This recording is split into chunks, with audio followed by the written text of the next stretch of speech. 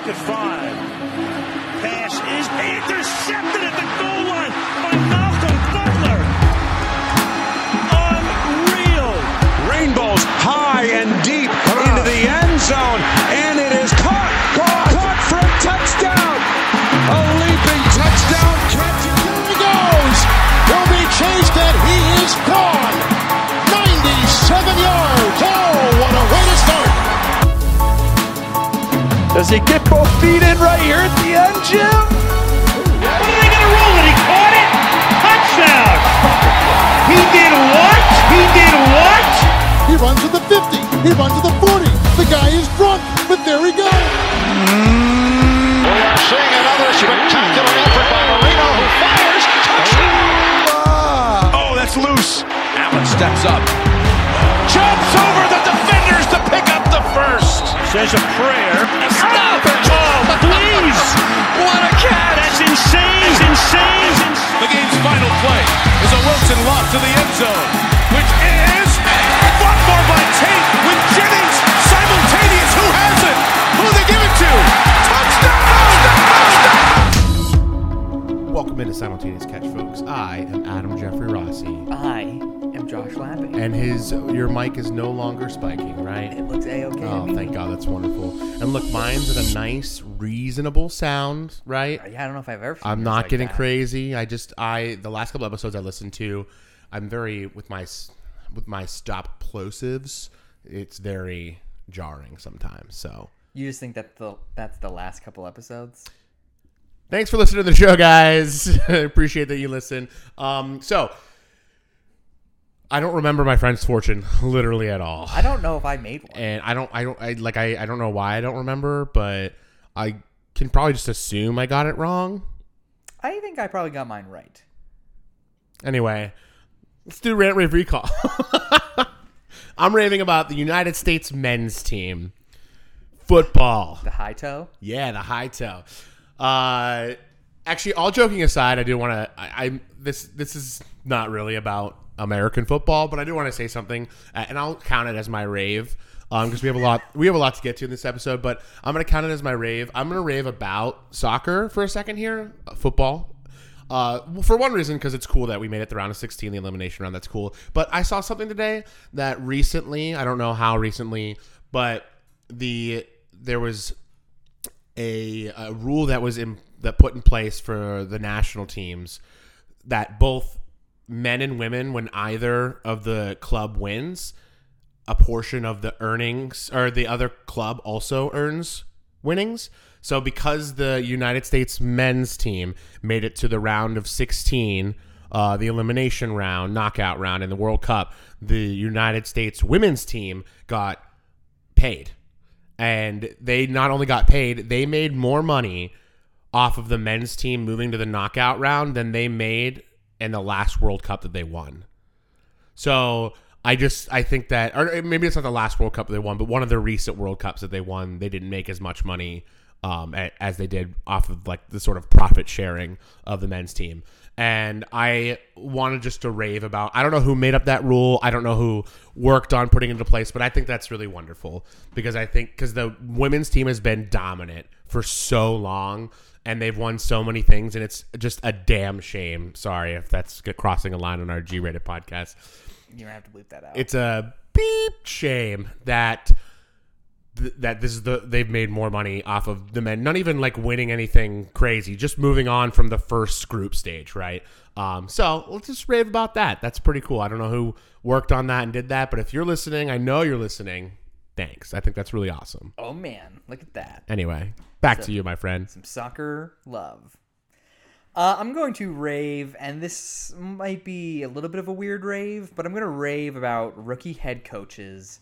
Specifically, rookie head coaches coming in and giving their players, their teams, a newfound confidence. This is a great, great rave. I'm glad that you're doing this.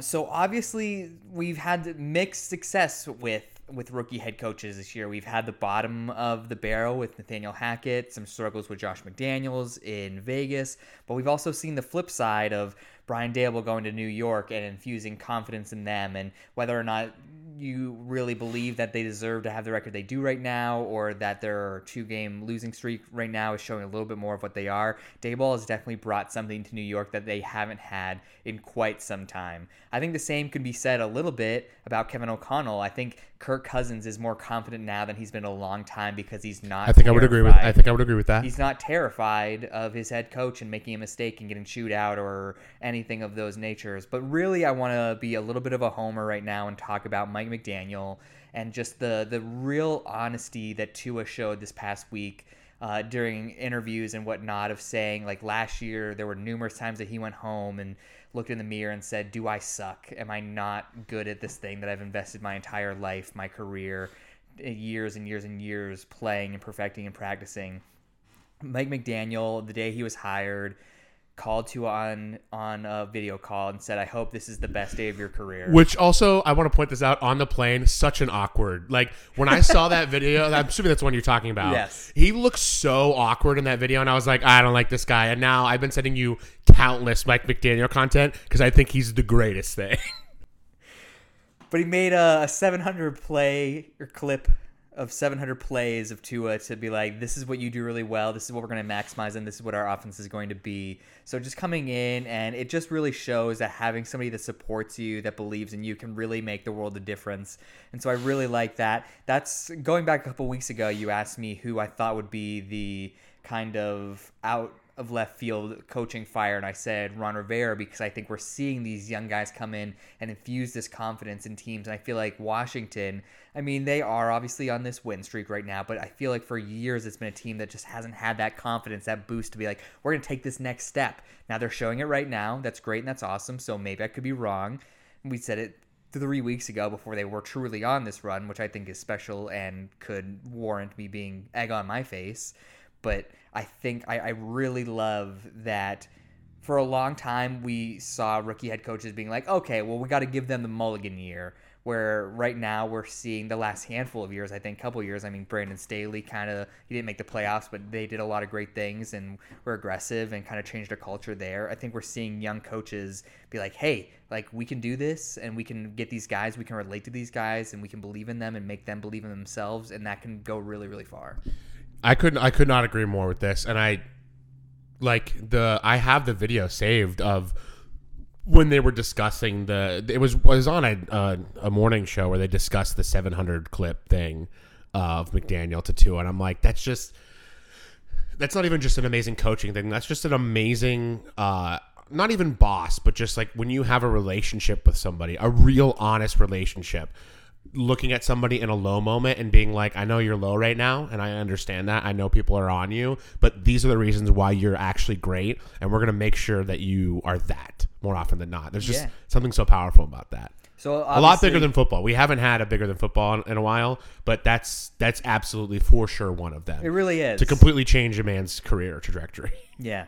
So obviously Mike McDaniel is the guy that was like, yeah, but like I think you see it throughout the landscape of the NFL right now in a lot of different cities. I 1,000% agree. Just before we wrap up Rant Rave Review Call, I have real numbers, and I want to make sure I don't sound like a total idiot about this. The United States women's national team earned more money from its male equivalent reaching the knockout stage than it did winning its own tournaments in 2015 and 2019 as a result of the equal pay agreement forged earlier this year between the United States Soccer Federation, the United States Women's National Team Players Association, and the United States National Soccer Team Players Association, that the men and women's teams split all World Cup earnings, which is a lot more than I realized, because where's this right here? FIFA's website details the prize fund for this men's 2020 tournament run. Teams that finished 9th and 16th, so any team that gets knocked out this next round, doesn't matter, they earn $13 million per team. So that means the women's national team will earn $6.5 million, in contrast when they made $6 million in total for its successive World Cup runs in 2016 and 2019. $2 million in 2015 and $4 million in 2019. So the Women's Cup total prize money in 2019 was $30 million total, which was double from 2015, which is crazy. So $30 million total. If the men's wins the World Cup this year, their total prize money will be $440 million. I feel like I'm listening to an investment podcast right now. Yeah, no, I'm just pointing it out. That is awesome. Like, it's incredible, and it's a real hard number, right? It's not like, here's a little bit, right? It's like, no, whatever we do, we're going to split it, right? And I think that's really awesome, and it's really cool. That is neat. It takes big steps like that to get true equity, right? We can talk about all we want about equality for all genders, races, but it takes real, honest, like, strong movement like that to earn true equity. So, regardless, from something two things great to talk about to something maybe not so great to talk about. News and notes. We have to talk about Deshaun Watson. We've put it off for 12, 13 weeks. Part of it has been a concerted effort by me, the man who writes the rundowns. I haven't wanted to talk about it for a lot of reasons. Not because I'm afraid to talk about it, but just because it's a really hard topic to talk about. But I feel like we have to, because he will make his first start as a starter for the Cleveland Browns this weekend against his former team, the Houston Texans. Just a quick rundown for everybody who's not fully tapped into the Deshaun Watson situation, that some people maybe who are, but don't know all the details. Here are the main details of the Deshaun Watson situation. Obviously, before allegations of sexual assault came out, he had told the Houston Texans that he wanted out, so there was almost a full year of us being like excited about where's Deshaun going to go. He's going to completely change the complexion of the NFL. And then, of course, 26 lawsuits were filed against Deshaun Watson, alleging sexual assault connected with personal massages, things like that. 25 out of those 26 lawsuits has since been settled. 29 overall cases have been settled, but 25 of the actual 26 full-on lawsuits were settled. Except for one, she has been pretty open about her name. It's Lauren Baxley. She's been pretty open about that. Another wrinkle in this is that Busby, the lawyer who represented the 26 women, invited all of them to come to the game on Sunday, and 10 of them will be there with the lawyer. They said, quote, you thought that you could put this behind you, but we're still here, end quote. That's what they said. But this is going to happen. Deshaun Watson's going to start a football game, and I have a lot of feelings, emotions, and thoughts about it. I'll toss it to you to start us, but obviously this will be an interesting conversation. Yeah, I personally, I don't know how to feel about them all going to the game. I understand the motives, maybe not the right word, but the idea, the feelings, the idea behind it. I like the sentiment behind everybody. Just sorry to interrupt real quick. The sentiment behind, we didn't talk about this for 13 weeks, right, on our podcast, which is about football. The sentiment of people haven't been talking about this anymore. People are trying to put this behind him. The Cleveland Browns organization has obviously tried to put it behind him. So the sentiment behind, we're going to show up and force you to not ignore this, I do think is very strong. So we haven't talked about it, but every single Browns game you watch, they do talk about it. They're not being like, oh, Jacoby Brissett is the star of this team. They talk about Deshaun Watson and the accusations and all those things. And a lot of people have been under fire because they don't talk about it in serious depth or whatnot, because, I mean, they're there to talk about a football game on 4:30 or prime time or whatever. Sure, yeah, I don't think it's the announcer's fault that they don't do it. I hope that, and what I think is going to happen, which I hope doesn't, is that they're going to put these women on screen and be like, here are the people, and it's going to become like, oh, like, this is like for show or something along those lines. Like, I don't, if they're there, that's great. I love the sentiment, but I don't think they're doing it to be like, oh, our faces are on TV now, and like, here we are, and like, we want to just, I think they want it to be a silent protest to Deshaun Watson himself versus like, oh, look, America, like, we're here doing this thing because, you know, all of the people that are been like, oh, like, this is made up or this is over exaggerated. They're like, oh, look, now they're on TV and now they're going to get whatever, XYZ. So I just hope it's not utilized in that way. I agree with you. I'm also pretty positive that the women who decide not to go is probably because of what you just said. They're probably afraid of people continuing to say things like that, right? So, but to get into a little bit of the difficulties of having to watch Deshaun Watson play football, and I brought this up to you. This is one of the only times we've talked about it off air, because it's just something I like to discuss because it's just gross and weird, and it's frankly upsetting to like a sport that can still let people I don't know. I don't want to say get away, but he really kind of got away with all this stuff. But regardless, is that Deshaun Watson's also an incredibly exciting football player. Deshaun Watson, for when he's played football, has been one of the better quarterbacks in the NFL. And there was a time period where we had a quarterbacks ranking episode, and I pounded the table saying that he was a better quarterback than Patrick Mahomes. And that was in my early hater days of Patrick Mahomes. But still, I don't think that is that crazy of a statement at one point to say that it was possible that Deshaun Watson could have been better than the by far best quarterback in the NFL right now. And that, as a fan of the sport, is hard to reconcile in general, but I can't imagine what people who love the Cleveland Browns have to go through when they would watch Deshaun Watson play football, especially if he's good. So I definitely don't want to pivot away or minimalize the seriousness of what this conversation is, but it's time for us to accept that Deshaun Watson's back. He's going to be with Cleveland for a long time, every Sunday. So what do we do about that now? Do we just not watch Cleveland games? I mean, I'm gonna watch Cleveland games for sure. I will say this. I don't think that as long as Deshaun is under center, I will ever root for the Browns again. And I know that that's a dramatic statement, and I know that not everybody feels that way. I truly don't think that I will ever again root for the Browns as long as he is starting. I really feel that way. And it's for a lot of reasons. It's not because I don't believe in second chances or because I think that when somebody makes a mistake, they deserve to be completely canceled forever, right? The majority of the reason is, one, the scale of it, right? This is obviously an incredibly long pattern of horrific behavior, right? And two, the complete and utter denial, the complete and utter lack of a desire to find true. This is what it is for me. Yeah, there's no attempt at like. I'm trying to think of what the word is to like atone. There's no remorse. Atone. There's no remorse. There's no atonement.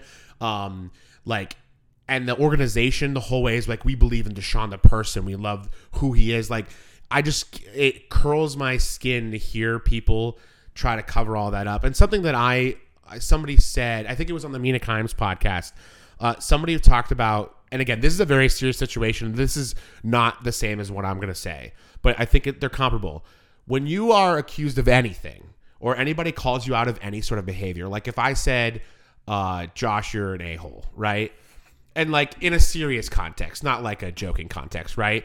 I think it would be very immature of you to not pause for at least a second and observe your own behavior and think, has it been possible that I've been behaving in a way that would elicit this response, right?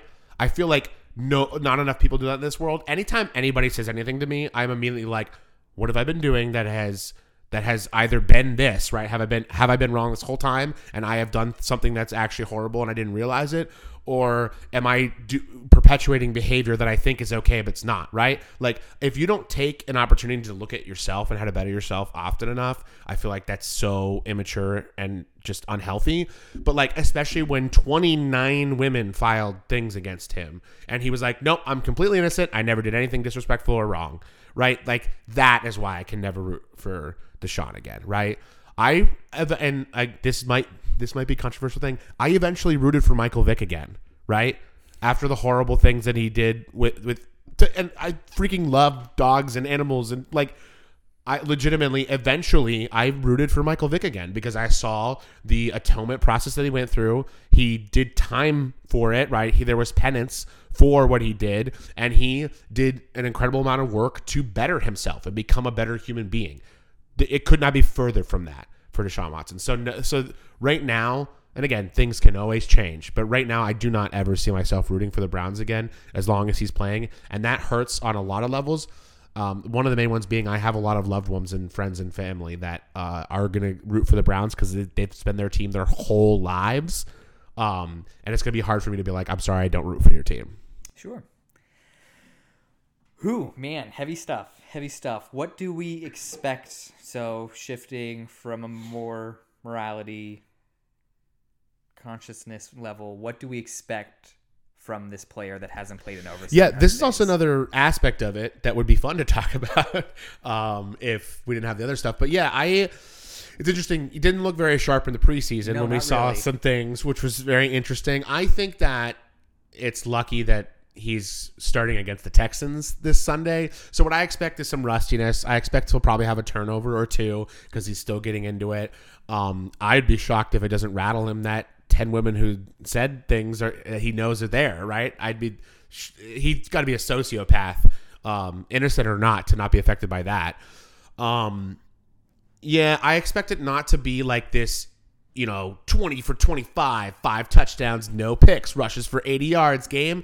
I don't expect a, 10 of 29, 1 touchdown, 3 interceptions, right? I think it'll be somewhere in the middle. I think he's going to make some wow plays. I think that you're going to win the game. But I think he'll make some wow plays. I think he'll make some boneheaded mistakes. I think there'll be some rust. But he's had 12 weeks to sit with the playbook, right? He wasn't able to be with the team until the last couple of weeks, but he's practiced the last couple of weeks. He's been in the playbook for the majority of the season. I don't expect it to fall flat on his face, but I do think there'll be some rust. So right now, they have the Texans on Sunday, followed by the Bengals, the Ravens, the Saints, the Commanders, and then they end with the Steelers. With Deshaun Watson back, so we are assuming the quote-unquote rust gets knocked off during the Texans game. What do you think the Browns do with the remainder of the season? So I'm the guy who every week loves to do like season predictions on the. Have you ever used the predict the playoffs generator? No. So there's a predict the playoffs one, and every week I do it. Let's go one by one through these games. The way I'm gonna say win or loss based off of what I do actually feel Deshaun Watson will end up being for the rest of the season. Okay. So let's go one by one. So are we? He's gonna be Houston. Yes, Okay. they're gonna be then Houston. they travel to Cincinnati. To Cincinnati, for a long time I called that one a win, but the way since he's been playing lately with Jamar Chase coming back, I will call that a loss. Okay. So the record would be they're 4-7 right now, right? Yes. So they'd be 5-8. So they're 5-8 in this scenario. Then Baltimore comes to Cleveland. I'm giving them a win in that one. You're So taking the Browns over yeah, the so that's Ravens. 6-8, The Saints come to Cleveland. 7-8. That's another win. The Browns go to Washington. I'm giving them a win in that one, 8-8. Oh man. The Browns go to Pittsburgh. And I think that at this point it would matter whether the playoffs are on the line, and the way it all shapes out in the AFC. I think that they would still have a shot, and I would give them the win and say they finish 9-8. Oh man. I think so they go 5-1 with Deshaun Watson. And this is so insane. Like Jacoby Brissett's played pretty well in the last month or so, just in terms of like not turning the ball over, completion percentage, that kind of thing. But I do believe something that they've been missing is this offense being able just to have crazy big plays, and Deshaun Watson's going to provide that for them. They have weapons galore. They still have Nick Chubb and Kareem Hunt. Donovan Peoples-Jones has actually come on. Amari Cooper's been awesome. I don't know if people have been paying attention. David Njoku is a big weapon. They've got a good offensive line, and they have all these pass rushers. And I think the reason why this defense hasn't been dominant yet is because they haven't been able to play with a lead. And now they have a quarterback that I think is going to be able to give them leads. And then you get Jadeveon Clowney and Myles Garrett and Jeremiah Owusu-Koramoah coming at you from all angles. I genuinely think that 9-8 isn't out of the question, and I wouldn't be shocked if they ran the table either. I would not be. I don't know about you. Like the toughest games in that are obviously the 3 divisional runs, right? So Cincy, Baltimore, and Pittsburgh, and then the Commanders are tough, but I actually just think that Cleveland's a better roster than the Commanders. So those are the 3 toughest ones, and I think they can win at least 2 of those. Okay. Yeah. I mean, I have no idea what to expect. I mean, I think logic goes with what you said. I think reality may not be that. I mean, like you said, Deshaun Watson looked pretty rough in the preseason, and that's against, in my opinion, vanilla defenses, because no one ever does everything that you're going to do in the preseason. I'm interested to see how Houston responds to this game. So yeah, let's flip it. Let's stop talking about Deshaun and say, So what does you this mean for Houston? Yeah, what does it mean?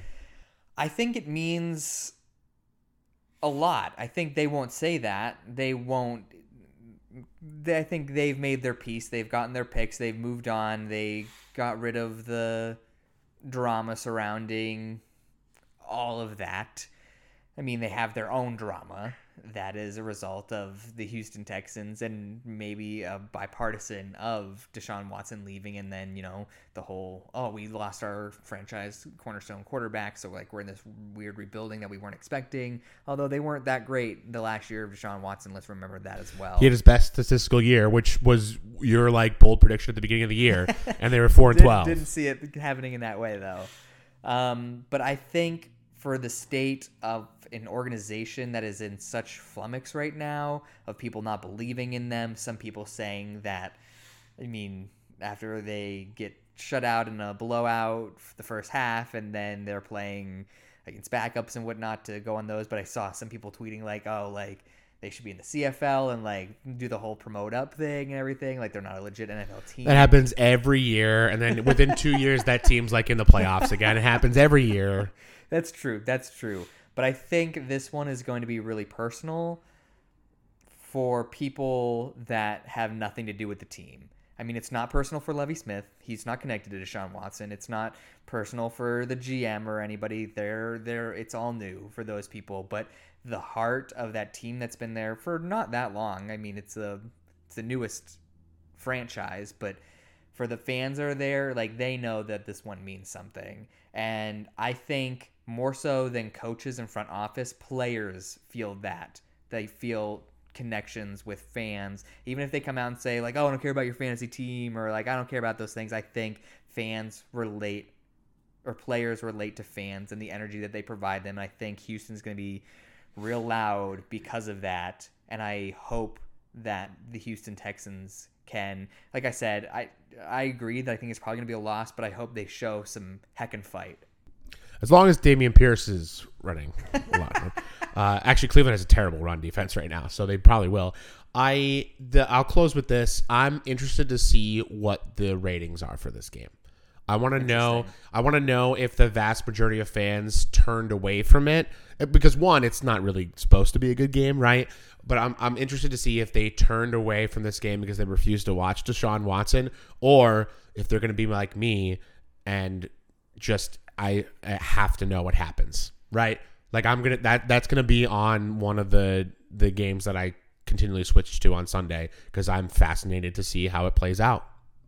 Yeah, I think unfortunately, a lot of America likes drama, so it's one of those you can't look away from a train wreck kind of things, Yeah. You've heard of that? Yeah. So, regardless, let's transition to some more. I wasn't gonna say. I have no word for that. And you know how I started making fun of announcers for not knowing how they end their sentences on play-by-play. That was me right there. I had no idea what I wanted to say, but instead of just going like this and figuring it out, I called myself out on it. I need to be better.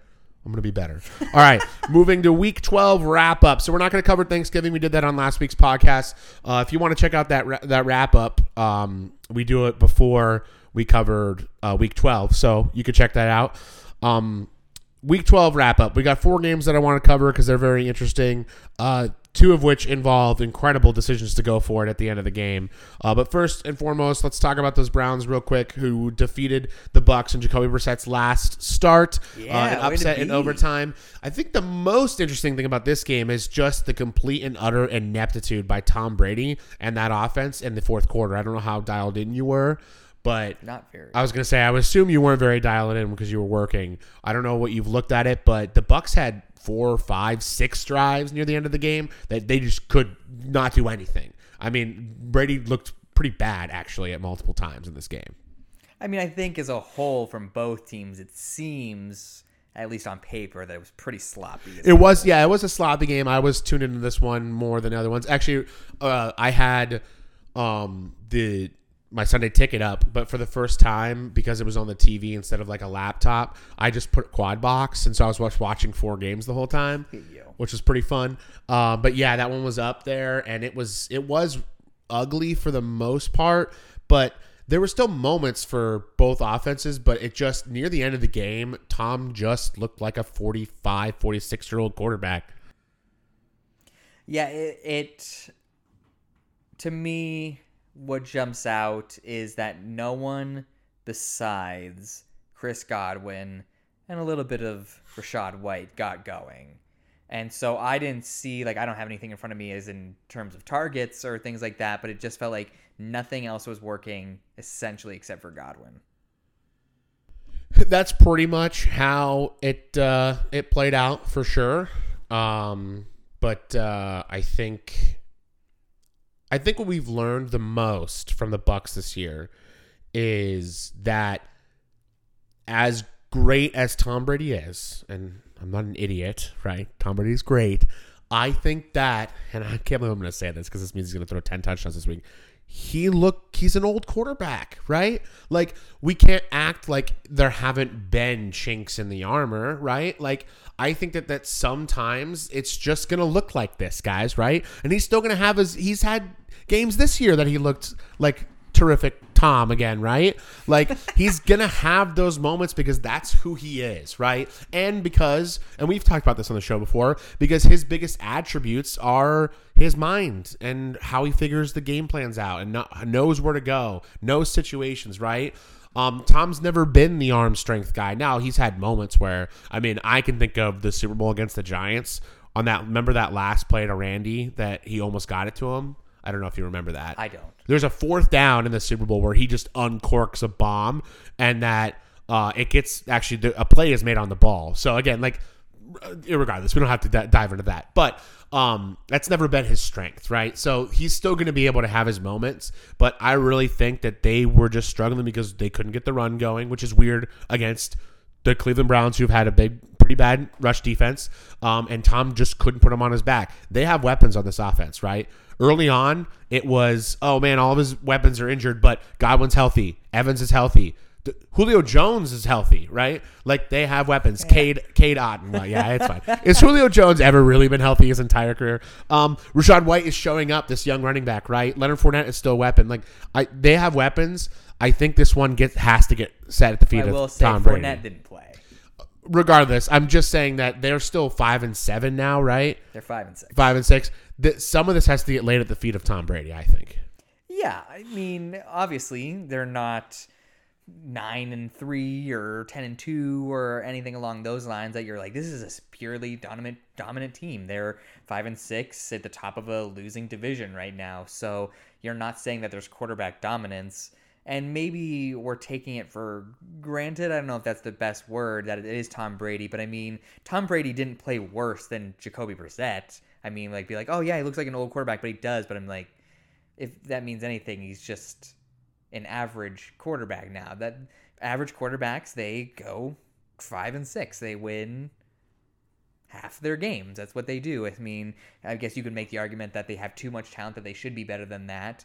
But the one thing I'll say, because this was a Pal's Pick game that I got wrong, I said I thought Tampa's defense had turned a little bit of a corner and were going to force mistakes, and they really didn't. They had some sacks, but other than one takeaway at the end of the second half, which was a throw-up jump ball, I'm assuming, they didn't have any kind of mistakes like that. So I think the defense is a large part of this as well. I agree as well, which is interesting because it's Todd Bowles, who's supposed to be a defensive guy, but maybe focusing on the head coach thing and not the defense has been a struggle. But regardless, let's skip the Pal's Picks game because I don't want to ruin Pal's Picks. But I want to go through the schedule and I want to get your opinion on the rest of their schedule, right? So after the Monday night against the Saints, they go to the 49ers. I think they lose that game. Okay. And then they're home for the Bengals. I think they lose that game. Okay, so that's 2 so far. They go at the Cardinals on Christmas. I think they win that game. Okay, so that's 1 and 2. They're home for the Panthers. I think they win that game. 2 and 2, and then they go at Atlanta. Finally. And I think this probably will be for the division. I think if that's not the Sunday Night Football game, I'd be stunned. I think they'll win that, and they'll probably win the division. Okay, all right. So again, definitely conceivable, right? But it's literally not. It's not inconceivable to me that they lose Monday night. Obviously, I gave it to you because I think they're going to lose Monday night. But that they lose Monday night, that they lose to the Panthers because the Panthers played them tough last time. And the Panthers all of a sudden have the best quarterback in the NFL, Sam Darnold, because he can fumble the football on a read and roll into the end zone, which is so much fun. Don't know if you've seen that replay.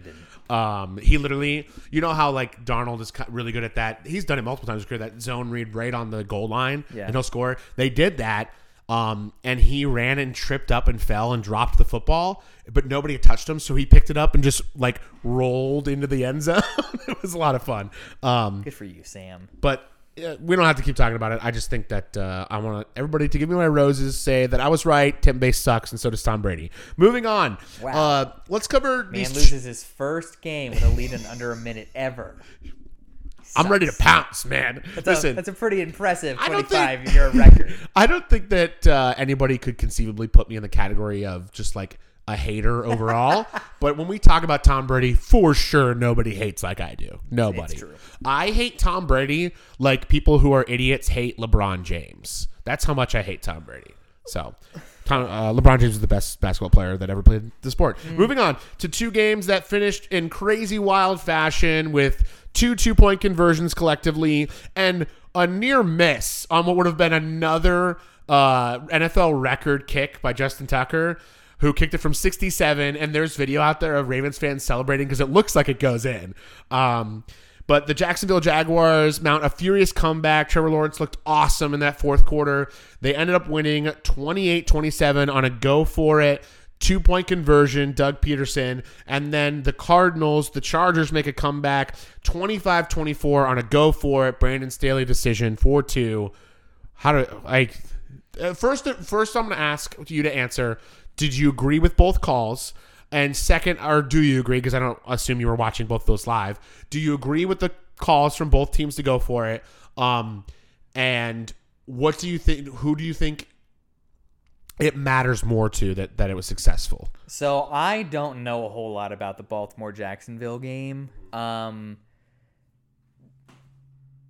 What I do know, and this could be complete nonsense garbage, so just feel free, because I wasn't aware of this game very much. So I know that was fourth. I mean, both teams looked like they played well in the fourth quarter. It seemed like that's the only quarter that any football team played. But to me, Jacksonville trailed for a majority of the game, right? And then finally got it and then went for the go-ahead score, correct? So in that situation, I agree with it because you're riding a momentum, and I know people are like, momentum's not real, but momentum is definitely real, in my opinion. Momentum might not be real in the manner that I think some people use it, but I think it's undeniably a true thing. I think momentum is a synonym equal to emotion. And when you are getting beat down, you're not like, oh yeah, like I'm roared up, I'm ready to go. Like you're frustrated, you're angry, you're more prone to make mistakes. But on the flip side, if you're going well, like things, you're like, yeah, I feel invincible right now. Like I can keep doing this. I think that is a very real thing. I 1,000% agree with that. I think that sometimes people are like, I'm trying to think of an example that I don't like. I think people use it too much, but there is definitely like Jacksonville absolutely seized control of momentum in that game because they were down and came roaring back. And I know this is what the point you're making. I just want to say I agree with you, is that Doug Peterson was like, we have all the momentum right now. Let's go for 2 and win the game. On the flip side, I actually did listen to as much of this game on the radio that I could. I wasn't able to listen to the end, so I didn't know how it ended. When you were like, did you believe that happened? I was like, it could go either way because you just never know. That is a situation where I don't think I agree because LA, from what I heard and what the perception was, and there's a part of me that absolutely hates teams play-by-plays because everything's emotion, and they're like, oh man, we didn't get that third down, we're awful, we should probably just quit the game. What's Herbert doing? I was like, guys, just call the football game. What are you doing? I hate that. It's so funny. Is I actually, the example you're using is not a reason why I love it. I do love I don't know if you listened to saw the video that they released of the Vikings play-by-play call in the last 2 minutes of the Bills game. No, you should listen after this episode. You should go and watch that. I mean, it's always pretty fun when it's going well, right? You're right. Like I think that I definitely agree. When things are going bad, I hate when they're like, oh, they didn't get it. Like I actually think it's This is not supposed to be a rant, but like I hate So I listened to the Chargers call because you can only listen to one because like there's not like a national broadcast or anything on the radio for every game. But they basically actively root against the other team. Yeah, no, I'm with you on this. There are some people that I have heard, because I used to listen to a lot of Bills games on the radio when they weren't on TV when I was younger. And John Murphy, the guy who does the Bills call, he used to also host the weekly like radio show, and I actually hated him on that. I thought he was a euphemism for male genitalia. But literally, when he calls games. He still obviously is rooting for Buffalo, but when he calls touchdowns or big plays for the other team, he does get excited for it. And so you're absolutely right. I don't like when they're like, oh, good job. Yeah, right? Kyler Murray scored. It's still an exciting game. Anyways, so to get back to my point, it seemed like the Chargers were doing nothing, and maybe that was influence from that emotion. But in that game where I'm like, oh, like you're really lucky to be in this situation, maybe you should just count it and go to overtime. Be like, okay, guys, we probably shouldn't be here, but we are. And maybe like on the flip side, you could be like, you need to go for it. And sure. So I understand. I'm like normally 90% go for it, especially in favorable matchups. We've talked about this on the show too. If it's like 4th and 5+, then I'm like, okay, like maybe think about this. What's the scenario? But if it's a 2-point conversion from the 2-yard line, right? For me, if you can't get 2 points when you need it, you didn't deserve to win anyway. So for me to get 2 yards for an offense that just rip-roared down the field to score near the end of the game, that's why I was like, all right, yeah, this is it. I get it. This is what you do. But on the flip side, last year we saw Baltimore go for it twice in 2 consecutive games, and they lost both times. So I'm not thinking it's like, oh, it's super easy, because it's not. It's also such a heightened moment in football that we talk about this so much, and it's fun. Like this is a good conversation, but like I think that we highlight the times it doesn't work far more often than we do when it does. Because how many times do we talk about 4th down conversions in a game if people don't get it? Not all the time, sure. Right? There are a lot of teams that go for it all the time. Buffalo actually goes for it a lot on 4th down, but we don't really talk about that because they get a lot of the ones, right? We only talk about the ones when they're in the big moments, and we especially talk about them when they don't get them, right? So if we don't have to have a conversation about analytics, but the analytics still to this day heavily favor going for it, especially in scenarios like that. And we did see it work twice in a row, obviously, but I'm sure we'll see in the next coming weeks there will be ones that don't plan out, right? But I like to point out when they do because it's fun and it's cool. Yeah, so to answer your question, all for Doug Peterson. Brand Staley, of course, because that's what Brand Staley does. I would have been like, maybe not. It's really funny because I know you're not the biggest Brand Staley fan in the world. But I will also say, I don't think I'm a hater. I just I'm loved not Tom Brady hater. Shut up. There was I forget which Jacksonville player it was, but in the post game interview, he's like, "I'm just so happy for Trevor Mann." He goes, he had to deal with Urban Meyer last year. This is a Jacksonville player, like on the roster, says this, and he goes, and woof, man, about that. He's like, he goes, I will run through a brick wall for Doug Peterson, man. I will go to war with that guy, and I thought that was pretty cool. That confidence we were talking about. Last but not least game we want to cover before we get to a quick Week 13 preview and then Pal's picks. Bengals at Titans, an outcome I did not expect. This is one that I don't know a whole lot about. This is not an outcome that I expected, but I wanted to point out really quick. I didn't have the numbers pulled up. But I think the huge thing about this is that the Bengals' problems are still the Bengals' problems. They haven't solved their offensive line issues. Joe Burrow is still the 3rd most sacked quarterback in the NFL, right? It's still happening, but somehow, some way, Joe Burrow is overcoming it, and without Jamar Chase. It's insane. So this game finished 20-16, and oh shoot, I thought if I clicked the recap, it would tell me like exactly how it went. Right here. So in they scored a touchdown in the 4th quarter with 13:42 left, which is a 27-yard pass to T. Higgins because it was tied 13-13. And then literally just completely shut out the Titans to end the game, which is like that. I think is what is so impressive for the Bengals in this game is that. Yeah, of course, 20 points is not a lot, but 20 points with being sacked all the time and without your biggest weapon, and Mixon didn't play either, is amazing to me.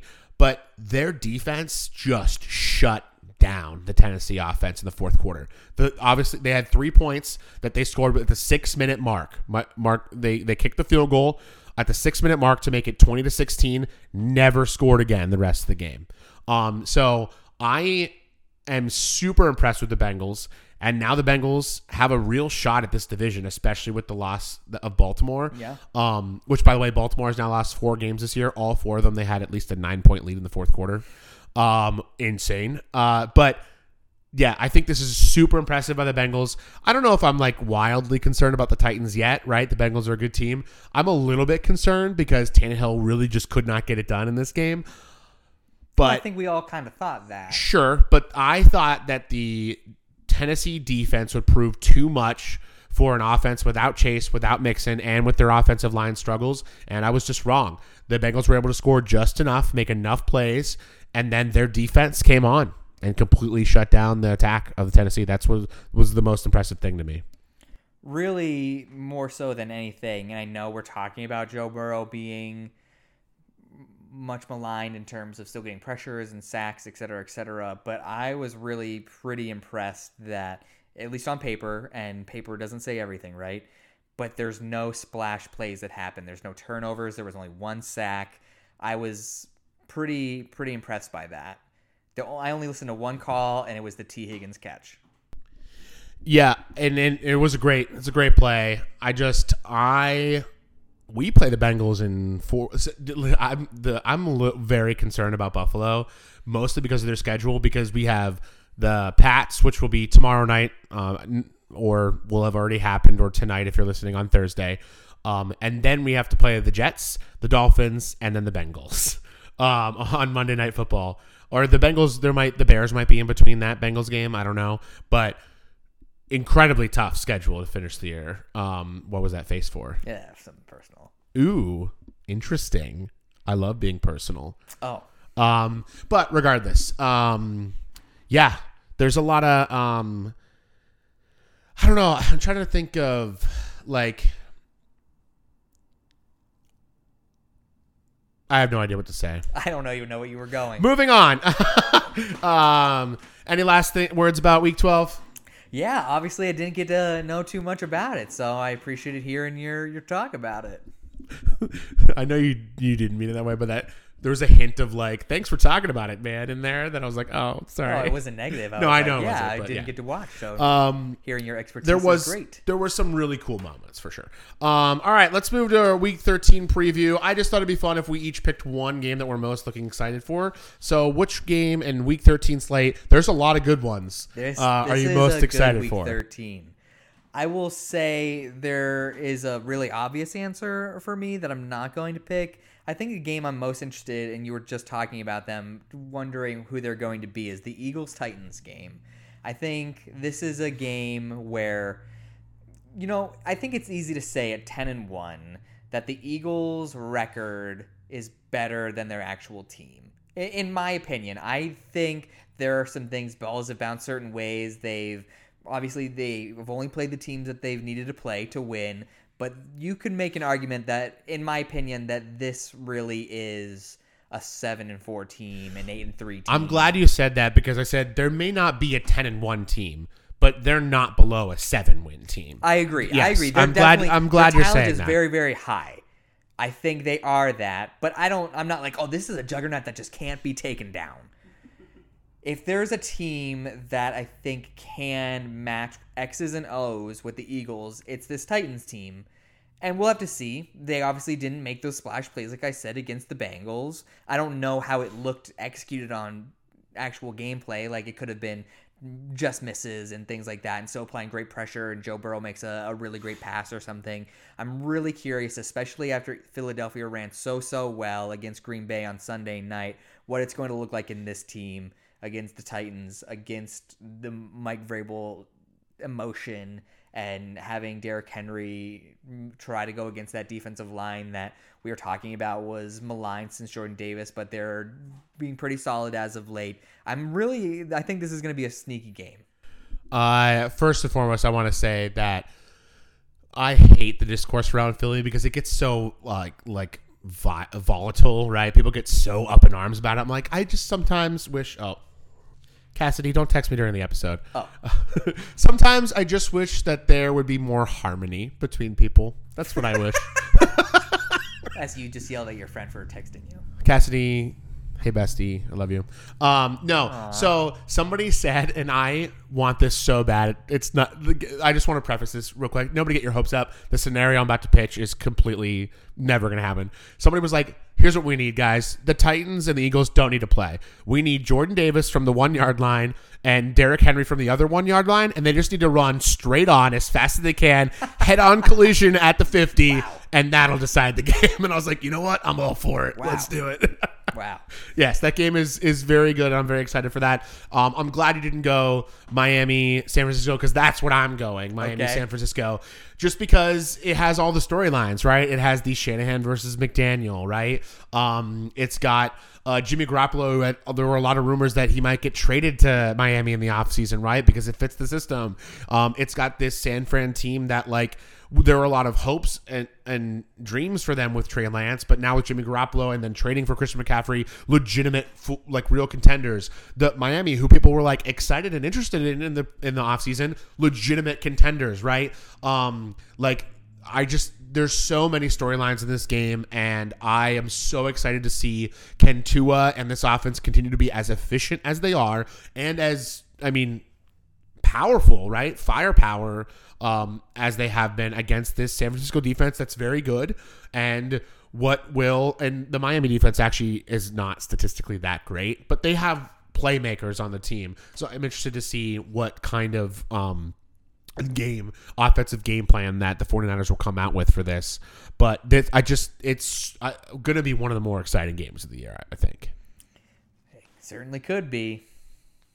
All right. Now it's time for Pals Picks. Oh yeah. See, I feel like I've been overdoing the oh yeah for a long time, and it kind of becomes like a you're gonna watch this on the screen. Normally I go like this. Oh yeah. And so people who just listen to that, that's overwhelming. They probably plugged their ears. But the one before that was nice. That looked nice. Yeah. All right. Yeah, I feel like you went a little too Kool-Aid Man with the second one. Right. But the first one's just like a... Yeah, like that's a suave. Yeah. It's such a staple in our show now, but I feel like maybe I should just like a new impression every week, and 1 week it could be Patrick Warburton as Kronk because that'll like sound like that. We should do a whole episode where it's just us doing the Kronk impersonation. Okay, Pals Picks, everybody. Right. Yeah, go ahead. So I went 2-1 with an overtime loss to crush that 3-0 dream that I had. Adam went 1-2, bringing our collective year totals. What was that for? Just call me Mr. 1 and 2 because it's all I can do. You practiced that over the weekend? No, I literally just came up with that. I know that it tracks that I would spend weekend trying to come up with a stupid rhyme like that, but I just came up with it. So I am 25-11. Adam is sitting at 500 at 18-18. The numbers are starting to lean your direction. They are starting to lean your direction. It could get very, very dicey for me very quick. I will say this and risk the embarrassment just for the narrative. We are in week 13. There are 4 weeks to go. We have 5 if you include this one, right? 13, 14, 15, 16, and 17. I have a 2-week plus advantage right now. So, right, I would have to go 6-0, and you would have to go 0-6. I have a 7-game lead. You have a 7-game lead, and there are no. There's more than that many weeks left because there is a week 18. I always get confused by that. No, so. I know, yeah, because it's an 18-game season, 17 games because everybody has to have a bye week. So I kind of just assumed that we would eventually have our bye week. I do. But we still make our picks then. I do have to pick up some games fast for sure. I'm nervous. This is something that like I genuinely have taken pride in. Listen, there are so many things where you're so much better at me than like so many things, and one of them does involve like fantasy football, and honestly, sometimes just football takes.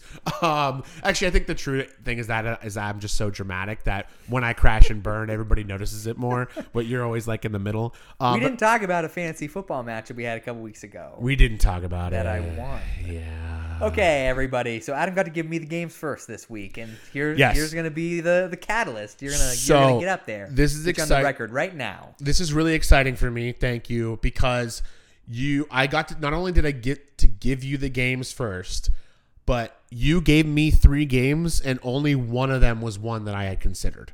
Okay. Meaning that I'm not crazy worried about it. Yeah, that hasn't really done much for you yet. Yeah, shut up. Anyway, what's really frustrating me right now actually is that I don't have them in front of me. Normally it's in my text thing, but I sent you an email with it. There it is. I found it. Okay. First, let's go to a matchup that we didn't talk about, but also another fascinating one to track. The New York Giants, who I believe in now lost 2 straight, hosting the Washington Commanders, who are streaking right now. Yeah, they are. The Commanders are a team that you picked against last week. They almost didn't get it done, but they did get it done. I think they get it done here again. I'm taking Washington. I think Washington's defense is better than New York's defense. Both teams are just run the football. Try to make your quarterback have a play occasionally. And both quarterbacks can. Both quarterbacks are turnover prone. They're very likely to do that. There will be turnovers in this game, but I trust Washington's defense more in this game. I think it's really important and worth note to mention this. I don't have it right in front of me. Let's see how long I can stall until I get this pulled up. So everyone's talking. I got it pulled up. Everyone's talking about how Taylor Heineke has come in and infused this team with life and everything, and that's great and good. And obviously, they have won a lot of games since he's been there. I think he's 5-1. But I will say, since they have gone on this win streak, the most points they've allowed is 21. The rough period, if you will, with Carson Wentz, they obviously were really great in that Thursday night game that was disgusting and only gave up a touchdown to the Bears, although they got down to the 2-yard line 4 times in that game, it felt like. But the least amount of points they gave up during that time period was 22. So yeah, say everything that you want about the quarterback and everything, which I can't deny that right now the team's just really clicking. But all of the other things that we talked about why Washington would work with Carson Wentz, the run game, the defense, all of those things are finally clicking right now. That has to be talked about. I'm so glad you brought it up.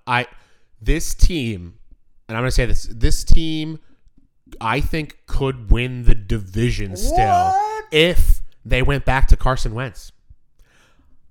I know that is so blasphemous, and I know that everybody who hates Carson Wentz... I love it. I love it. I'm so fascinated. Because legitimately what they're missing right now is a dynamic passing game. It's the only thing that they don't have right now. And I'm not saying that I'm guaranteeing that Carson Wentz would do that, but right now I am so much more confident in Carson Wentz's ability to provide that than Taylor Heineke's. How many times have we gone into work on Monday with our friend Scott, who's a Commanders fan?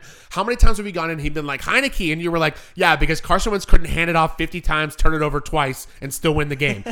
They are winning games that Carson Wentz absolutely would have won. I mean, I don't disagree. I don't know if I'd be like, if Carson Wentz was there, they're going to win the division. I didn't say we're gonna. I said they could. Everything that is working right now is what was not working at the beginning of the year. There were numerous times that Carson Wentz literally dropped back 1.5 seconds and there was a guy there. That is not happening right now. I forget which game it was, but it was the week after somebody said It was Ron Rivera that said quarterback in that interview was their biggest problem. One of my most fun memories of this year, because every time something bad happened that wasn't his fault, we just went quarterback. And it's so true. It's so true. But I obviously gave you this game because my strategy is always the 3 games I don't want to pick, and this was number 1 on the list because I don't want to pick this at all. I have no idea. The reason I'm picking it, I feel just much more strongly about Washington's defense than I do New York's defense. It's fair. And new simultaneous catch drinking game. Every time I say Chase Young is supposed to be back next week, do a shot. You're drunk already. But Chase Young is supposed to be back next week. That's so true. I haven't even realized. It's happened. It's 5 straight weeks now that he's supposed to be back. Now, he did log a limited practice today, and he's activated. He's on the active roster from IR. But a reporter said that he would have to log a full practice before playing. So who knows? Maybe Thursday or Friday he will have logged a practice. So we'll see. Second game was my biggest game of the week, my most excited game of the week. The 49ers hosting the Miami Dolphins. Yeah. Yeah, I agree. I think this is the game I'm looking forward to the most this week for all of the things you talked about, and I don't need to repeat them, but there are so many great narratives here. Excuse me. We'll have to see the new coaches left the old coaching regime, so like they have to know each other pretty well, and the wrinkles that they're going to throw, and who knows better, the defense that is going to copy the guy's offense or the guy that was like, oh, I worked in the same room as that guy. Like, I know what he's going to deploy and how he's going to do it, so I know how to combat that. It's going to be a lot of fun. I will say I think injuries right now are playing a large key part of this. Teron Armstead did go down last week against the Houston Texans. It's not supposed to be severe. There's even rumors right now that he's going to try to play. My hope is that he doesn't, because I think he's similar, and I know this is me. You've heard me talk about this for the last month. I think he's more important down the stretch. We need him in a playoff run than we do in this particular game. I will say this. Yes, but it's not even a playoff run for me. You need just as much as we need all horses for our final matchup. Oh. Because I am becoming more and more absolutely convinced that will decide the division. Oh man! Is that also week 18? Is that also the final game? No, that's only in 3 weeks. Okay, I was gonna say. Oh yeah, I just talked about that with the schedule. I was like, because if that were the game, that would be the final flex, but it's not gonna be. That is a flexible game right now. It is a TBD but time. Isn't there? I have no idea how. I think you can only do a certain amount, and they've already done 2. I know that weeks 18 is always 100% flexible. The whole week is flexible. Like they decide that, which is one of my favorite rules that's happened in the recent NFL. I don't know if we've ever talked about this, but the fact that they get to put the most important games in the order that they want so that at the end there's always things happening in certain windows is so brilliant. So we'll see, because that could also be a flex. If they have a flex left, that should be the flex game, because it's going to be insane. It will be. It very much will be. Maybe they don't want to because there could be snow and Buffalo doesn't get their weather advantage, but Miami gets their weather advantage. I would love for snow games to happen. Me too, man. Me too. Elijah Mitchell, poor guy. He's out for the year now. Just got back. Ran really well that 1 week. He did. He absolutely did. So are you? This is leading to you picking the. I'm picking. CMC is not practicing this week, but they're saying that there is hope that he plays. So who knows who's going to be on the field. I'm almost crazy to take Miami in this one, but I'm not. I'm taking the home team, the 49ers. I'm going to be rooting like heck for Miami, but I think the defensive front is going to be too much. I'm not worried about their defensive secondary. I think they can tear that up. It'll be a lot of quick passing game, but I just see the defensive of the 49ers having the final laugh. Okay. Have you sorry, that sounded dismissive. It wasn't. What's the Miami's division record? Have you guys lost a division game yet? They lost against the Jets without Tua. Just the one. Yes. The one game. Okay. So then I will say this, because again, I was going to say we're 0-2 in the division, which is really tough right now. I think that we are going to win our next couple games, and that you guys are going to win your next couple games, and I think it truly will come down to that game. So you're picking Miami. Yeah, I'm picking. I'm picking Miami in this game. Oh yeah, man, I am. So it's. I think it'll be very fun. I think it'll be a very close game. But okay, let's go to the last one. Bucks hosting the Saints. This one is part of my Tom Brady hatred, but also part of this is gross, and I don't want to be anywhere near this game, because how many times have I picked against the Saints this year, and they came out in culprit number 1, the Raiders blowout. It was 24-0, right? Like how many? That's going to be multiple times this year. And the Bucks, I just never want to pick them, so I'm giving you this game. Yeah, so I know you said you think the Saints are going to win this game. I disagree. I think the Bucks are going to win this one. They got the monkey off their back of Tom not being able to beat New Orleans earlier this year in a 20-10 win. I think New Orleans is coming off their own shutout loss. So right now they're not clicking. I just don't see them having the firepower, because outside of Chris Olave, and I love Alvin Kamara, but Alvin Kamara has not been Alvin Kamara this year. I don't get why they don't throw to him 48 times, because it seems to be where he does his most damage. But they're like, here's 4 passes, Alvin, have fun. And it doesn't work, and they lose, and it's ugly. I think the Bucks get this one done. All right. I respect it. I hate it, but I respect it. All right, so you went 2 home teams, 1 road team. The Commanders taking down the New Jersey Giants. The Dolphins falling short in San Francisco against the 49ers. And Hope I'm wrong, though. what? I said I hope I'm wrong. Yes. And then the Tampa Bay Buccaneers taking care of business against the Saints, who really should just honestly put Jameis Winston back in just to see. I still don't get it. A couple weeks ago, I was like, Yeah. why are they doing this? I still don't know. Regardless. All right, here we go. So you're confident in this week's picks. So let's. I am very confident in my let's picks. Let's get a 3-0, and let's get me a 2-1 with me being wrong here. So how about the Jaguars traveling up to Detroit? I'm picking the Jaguars here, and I'm super confident about this. I get why people wouldn't be, because on the outside looking in, it looks like this should be a good matchup. I'm telling you, it's not. The Jaguars are going to win this one because of this. The Lions are 31st in total defense, and the Jags are 13th. So everybody's going to think, ooh, this is a fun game. This is crazy. But, 31st in defense gave Buffalo a run.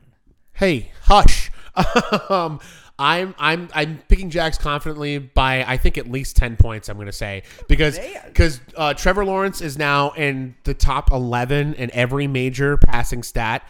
And he has looked awesome in his last handful of starts. He obviously just pulled up this huge, cool upset.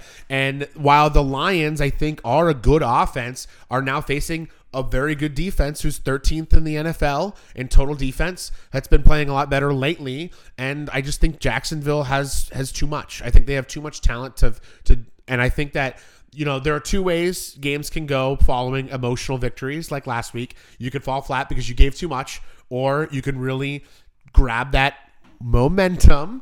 You like how every now and then I turn to the TV as if I'm looking at an audience? I don't know if you've ever noticed that. I just feel like I just noticed it myself. Regardless, everybody, I just think that that's gonna be a catalyst for them, and I think they're gonna come out swinging here and win this game by at least 10. There we go. How about the Chiefs traveling to Cincinnati? This was the one of the 3 that I said was the hardest one for me. But for me, I think it's very comfortably the Chiefs. I just think the Chiefs are about to they've just been amazing. Patrick Mahomes is undefeated in December and on the road or something like that. It's a really stupid stat that I've seen. Winless against Joe Burrow. Yeah, that's true, but not that many matchups. Only 2, I think, right? And they both happened last year. I just think that there's too much. I know that Chase is back. I know that Mixon might play as well. I don't know for sure. Trending that he's way. been limited, so I think it'll be a good game. I just think that in a key moment, Joe Burrow's going to get sacked, and in a key moment, Patrick Mahomes is going to have plenty of time, and I think it's going to come down to that. You were just hyping up that defense. It's been good, but again, taking the Chiefs. I'm going to take the Chiefs. Last but not least, those go for it on 2 points versus the overtime Kings. Chargers versus the Raiders. The Raiders suck, and I hate them.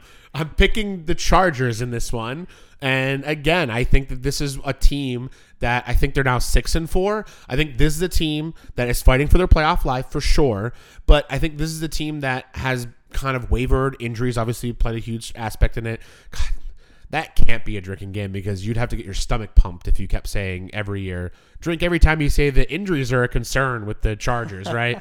But I just think that this is a team that's been looking for something to galvanize them and something to be that catalyst. And I think Brandon Staley saying, no, this is not about to happen to us again. We are not about to lose another close game. Go get 2 yards and let's walk out of here with a victory. I think they're now going to be like, yeah, that's our guy. This is our team. We're not afraid of anybody. And they're just going to beat the Raiders and stay in the hunt. There we go. So you took all 3 road teams. Your road warrior this week, Mr. Rossi. The Jaguars over the Lions, the Chiefs over the Bengals, and the Chargers over the Las Vegas Raiders. 3-0. Let's go. We can't get out of it yet, boys. I want it to come down to last week, right? I don't want it to be wrapped up already. That's all. Regardless, I have one cold read, and then we can do some fantasy corner, okay? Let's do it. We semi-talked about this on the walk to work this morning. Quarterback stats, right? We talk about wins not being quarterback stats, or you can't use passer rating only, or you can't use touchdown to interception ratio. That doesn't work. You can't use wins, right? You can't use this, that. If you had to pick one, you know what? I don't even want to do that because that's boring, because you're going to be like, you can't pick one. what would your process be to say this is a great quarterback? What is my process? Yes, like my original question was going to be pick one stat that you're like, if that's the stat, I know they're a great quarterback. But I think the real honest answer is you can't pick one, right? So like, which ones do you pay most attention to, right? Like when you're like, they have to have these 2 or 3 things, and then I'm like, that's a great quarterback. Okay. Accuracy. That's pretty lame to say, but that's important for me. But it's important that you said accuracy and not completion percentage because that can be a bloviated stat. Yes. I will say fourth quarter rating. I want to know how you perform at the end of games. And then my third would be... Well, now I feel like am I like scouting a quarterback? It would be communication. I want to know how he can handle himself in the huddle. Okay. I think that's really awesome, and I think you just described Drew Brees. Drew Brees is my guy. I know. I that's why I'm laughing, is because it's exactly like, and it's so funny because it's what you do in Madden too, where you're like, I got to accurate quarterback, and yeah, that's fun. I've done a scrambling quarterback. That's true. And Madden's not a good example, but that makes a lot of sense, and I feel like that's, I think you're absolutely right with those 3 things. For me, it's are they attractive? But I understand. I mean, that's how they win. Colin Cowherd has a whole thing about that. He does. All right, that's my one cold read. Okay, my cold read is a little less creative than that. So we were talking, and I asked you a few weeks ago about the state of the LA Rams. This is the worst. Not statistical, but record-wise through this many weeks that a winning Super Bowl champ has ever been, which I think is pretty nuts. Where do they go from here? What happens? Aaron Donald is missing his first game ever due to an injury. Cooper Kupp's obviously on IR. Matt Stafford has been battling these injuries. We're getting to a point where, they handed out these large contracts, and so we're going to have to start thinking about different things. There's fluxes and question marks surrounding the running back room. What's going to be of their wide receivers now that, like I said, Kupp and Allen Robinson are out requiring surgery? What is the state of this franchise moving forward? So first and foremost, I want to say that I caught like the ADHD person that I am. I looked at my books next to you. And I was like, wow, I really read both of those in the last month. I feel really proud of myself. Basically, what you're saying is you weren't. And I didn't know what team you were talking about until you said Aaron Donald. I was like, all right, I'm back. It's fine.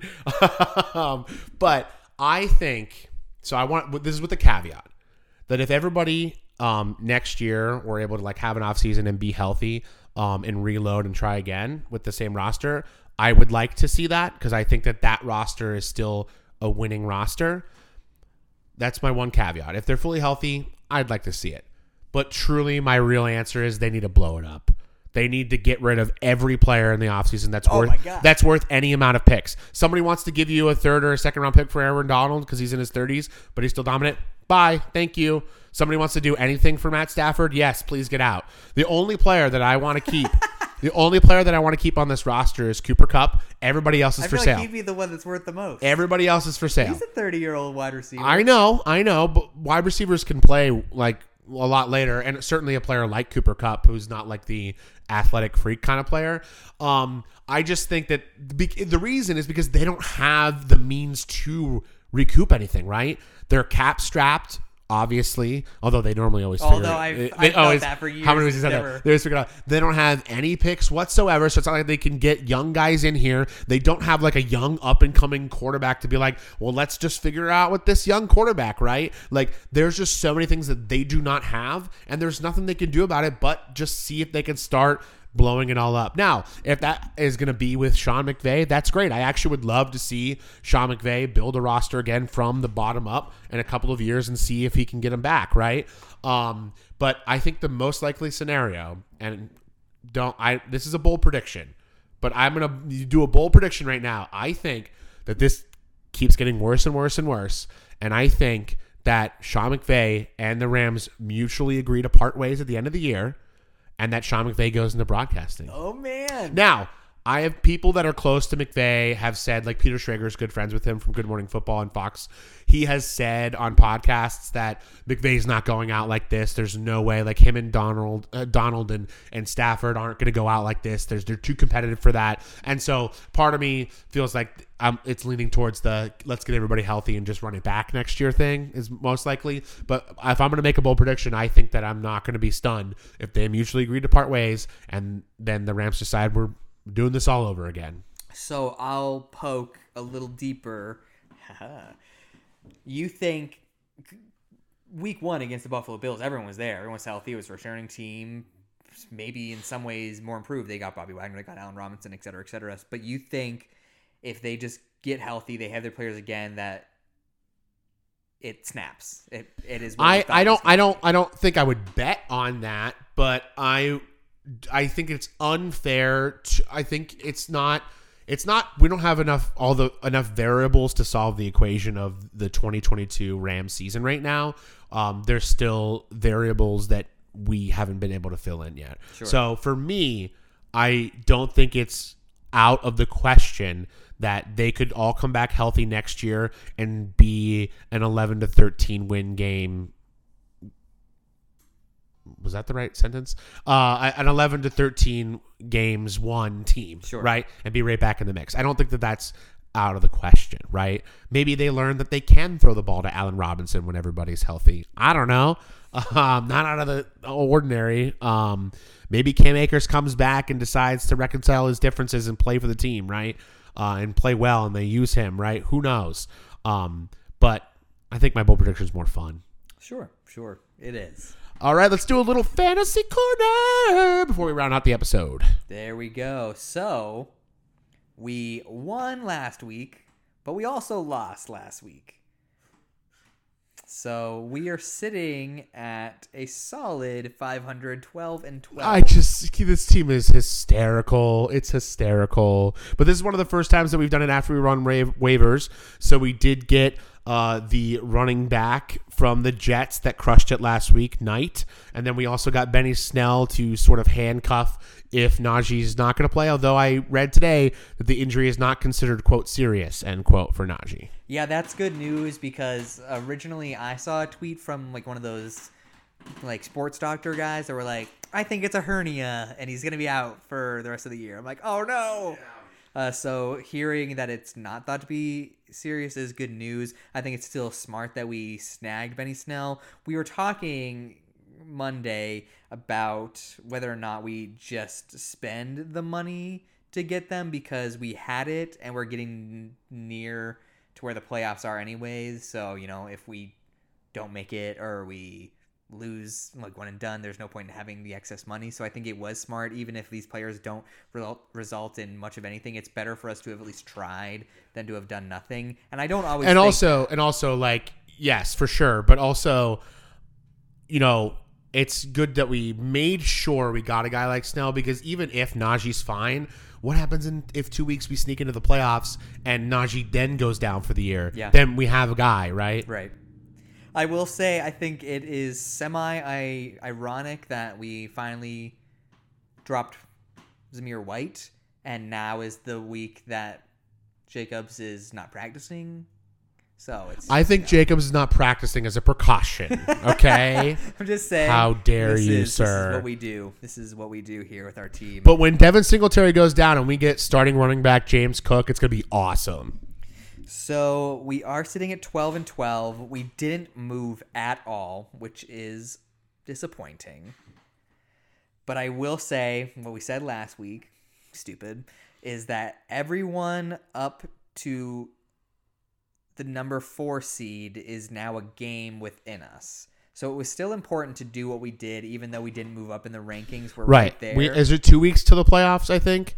There are 2 weeks. Yes, so it's 2 weeks. So again, we needed to stay water, right? But if we can get, I think if just one of the next 2 matchups we get that 2-0, I think we're good. I will say, as long as we don't go 0-2 and then 1-1 and 1-1, I think we got it. This week we are playing someone with a rare or worse record than us, Doesn't mean anything. We can absolutely lose those games. But week 14, the final before the playoffs, we are playing the right now 6 seed team that has the same record as us. That matches up perfectly for us. We need that. that. That's it. In kind of situation. Oh, boy. Oh, man. Oh, yeah. Here we go, Jim. Here we go, Jim. Okay, so... what's disappointing, in my opinion, is last week I came on and banged my fist for the Seattle Seahawks defense, and I was like, splash plays, and they actually had them. They had 2 turnovers, they had a sack, but of course the Raiders has had to put up 40 points for the first time this year. The funniest thing about this is that we complained about the Falcons, and we're like 1 point, and isn't it negative points for Seattle? Yes, Seattle had like negative 0.5. They're still the number 8 overall defense. Do we want to keep them against the Rams? I do. Okay. I do. Like, I liked what I saw from Perkins, actually, but they made splash plays against a team that scored 40. I think they could make splash plays against a team that's probably not going to score 40. I don't know. Watch out, Cam Akers, everybody. Silly. Watch out, Cam Akers. So we're in a pivotal stretch. Like you said, we picked up a couple guys. I'm not always the guy that equates more waiver moves equals more wins. I don't think that's necessarily a thing, but I think right now is the time of year to do it, to spend that, to set ourselves up. Like you said, if we lose Najee, even if he plays this week and he's okay, but if in 2 weeks he goes down or whatever, we have the guy now versus needing him and not having him. Yes, and like you want to be early on those kind of pickups. I mean, maybe he'll come out against Minnesota and just light it up, which would be awesome. We'll have that guy. I got a dynasty question for you. So in the Die Hard league that I'm in, that we talked about last week, I am facing the division leader. I am 8-4, and the division leader in my division is 9-3. Ooh. Now I am the 5th highest scoring person in this 16-person league, so I actually have a very good team. Okay. And I'm facing them, and right now I'm going to read you my lineup, and I have one lineup question. Let's do it. So my starting offense, this is an IDP league for those listening, is Josh Allen, Devin Singletary, Ramondre Stevenson, Gabe Davis, Deebo Samuel, Dalton Schultz, and Cortland Sutton. That's my starting offense. My starting defense is Justin Houston, Tremaine Edmonds, Grady Jarrett, Kenny Clark, Ed Oliver, Patrick Queen, Jeremiah Owusu-Koramoah, Preston Smith, Jack Sanborn, Kenny Moore, and then I have an injured corner that I have to fix. Well, my question for you is, do I still play Devin Singletary at the running back and Cortland Sutton at the flex position, or do I consider guys like Jerick McKinnon, Samaje Perine, and Devin Duvernay in one of those spots? I think no. I think you stick with what you have in there right now. I think, and obviously, sorry, I just totally blanked. If Joe Mixon doesn't play, then I consider swapping Perine for Singletary, because this is a PPR, right? And I know he didn't go crazy the way he did 2 weeks ago, but I like that. But I do expect Mixon to be back, so I think you hold there. I'm really disappointed by this Ravens offense right now. It is not going. I was like, oh yeah, Devin Duvernay. Like, Bateman went down, and everybody knows how much I love Bateman. I was like, Duvernay's gonna get like this opportunity, and he looked like he showed some flashes, and then he's caught like 5 balls over the last 5 weeks, and it's like, what the heck's going on? So I can't, in good consciousness, be like, yeah, like this is the week it finally gets going, because I just don't know. I will say I might have to play him if Deebo doesn't play. I might have to move Sutton into my wide receiver and then flex Duvernay if Deebo's out. Well, he's questionable, but he's questionable. But the trade deadline was this week in Die Hard, and I did make a deadline deal. I acquired Jimmy Garoppolo for Tyler Huntley. Okay. Yeah, I don't have a backup quarterback otherwise, so. Well, at least you get your guy for guaranteed for this year. Yeah, I think he'll be a starter. He'll be a starter next year somewhere. Oh yeah, but I'm saying, like, I love the possibilities of Huntley. I do like, too. I'm like, that's so fun. It was so good. What's really funny is the person who's been trying. This person's been trying to get Huntley for me all year. And even in the offseason, but it was always like Huntley and a pick for a quarterback that's a starter, right? And like, so the last couple offers were like Huntley and a second, Huntley in a third for Jimmy Garoppolo, and I kept saying no because I was like, I don't need a backup right now for this season because I have Allen. The bye week has already happened, and I was like, and I think Huntley could be something. And then this morning he offered straight up, and I accepted it immediately. And he was like, "You just didn't want to give up a pick, huh?" And I was like, "Yeah, absolutely." I was like, I think that right now, me having a security, knowing I can start a guy in case Allen gets hurt for my playoff run, is more valuable to me than holding on to the hope that Huntley can become something. Sure. Which I do think he could be if he got a shot. I think you did that correct. I know Geno is being awesome, and I have a tidbit about Geno in a second here, but Tyler Huntley with the Seattle would be fun. All right. I've got 4 quick tidbits, and then that's all. Tidbit number 1, 39 games this year have ended with a team that was down in the fourth quarter winning. That is the most in history since 2011. So it's been over 10 years since this many fourth quarter comebacks have happened. That's neat. A reason for this is that second half scoring by teams that are winning is down by 25%. So teams that are leading are either just getting figured out or they're playing too conservatively. I don't know exactly what it is, but 25% overall from last year is second half scoring by leading teams. I was listening to the Bill Simmons podcast today, and Warren Sharp of Sharp Football, he's a big analytics guy, suggested that coaches play more Madden in the offseason to learn late game scenarios. And I was like, I said that first, but I wanted to say that this is a very interesting point that he brought up, is that coaches study game tape, right? They don't watch games, right? Coaches don't watch games from start to finish and get a feel for it. They literally just watch tape and that's it, right? And I know this can seem like a stupid thing to point out, but there's a certain level of like understanding that you can't have about when to go for it and when not to go for it if all you're looking at, or not even just that, but like the types of play calls and stuff you should make, when all you understand is, I watched a play that was this on a Sunday afternoon after a game, right? And Mina Kimes also brought this up about like some of the Colts decisions late, is that sometimes we completely underanalyze late game scenarios where we literally just go, numbers say go for it, or I feel like we should go for it, so go for it. Like, I feel like sometimes we don't think about it enough, and I agree with that for head coaches too. They should play more Madden. I'm just saying. And last but not least, the Geno stat that everybody was waiting for from a comment I made 4 minutes ago. 29 quarterbacks in the NFL have played at least 50% of their team's snaps. Of that 29, number 1, completion percentage, Geno Smith, 72.8.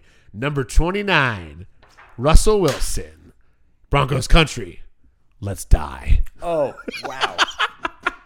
I'm sorry, I like Russell Wilson, but I had a really fun tweet about apparently Sierra, his wife, threw a party for Russell Wilson for his birthday, and only 50% of the team showed up. So I had a fun Bo Callahan moment there. I don't get why Bo Callahan gets such a bad rep. I'm sure he did great in Seattle. I really would love to see the sequel to Draft Day, and that puts me with a room of like maybe nobody else. Because I really would love to see like 10 years after the deal. What's it look like? Oh, Cleveland would have been trash. I don't know. I feel very confident about what Cleveland did. No one picks the running back at 6. They get David Putney. What are you talking about? And then they drafted a quarterback at 7. First of all, a running back. There have been very good running backs drafted in the top 10. Newsflash. Like in 2001? McCaffrey was drafted in the top 10. Zeke Elliott was drafted in the top 10.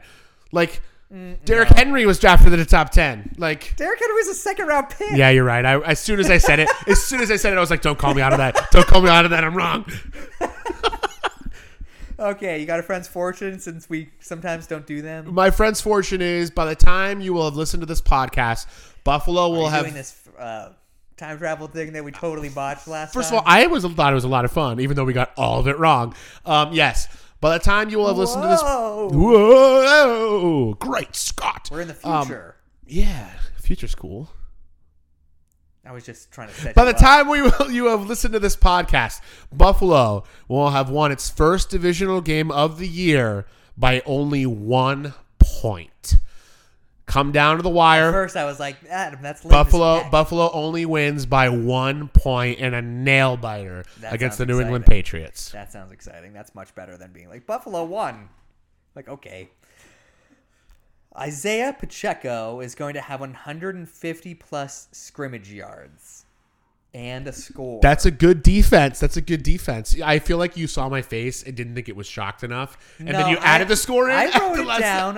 Okay. His His highest thus far is 125. I think it's rounded to 125. I think he's going to go for 150 plus and a score. I like that. He's Pacheco's, officially he's gotten taken better, the spot. better and better He's now like, that this is me now. Edwards-Helaire was put on He's IR. only caught 2 balls, which I find really weird. Maybe Caught Melvin one Gordon last will week. cut into that work. Yeah. He caught 1 last week. I think he's going to catch a few more this week. I like that. Be a fun game as well. Thanks for listening to Simultaneous Catch, folks. Make sure you check the Run Your Pool. Josh and Mike right now neck and neck. Mike's got a 2-game lead. No, I have a 2-game lead. Oh yeah, do you? Yeah. I don't know. Regardless, somebody has a 2-game lead. Mine. I'm in the top 4 as well. I'm not out of it, although I'm kind of out of it. 5 people. Shh, there were 7. It's supposed to sound like it's technically, you know what? 7. So we've gotten a lot of new listeners during this year. Next year, keep an eye out for the Run Your Pool Pick'em Pool for Simultaneous Catch. You can get a free paraphernalia. Thanks for listening to the show. Make sure you check us out on Twitter at SimultCatch, Instagram Simultaneous Catch. We haven't plugged our Facebook in ages because I don't use it anymore. So sorry. Anything else? Nope. Enjoy week 13, guys. Go Bills. God bless.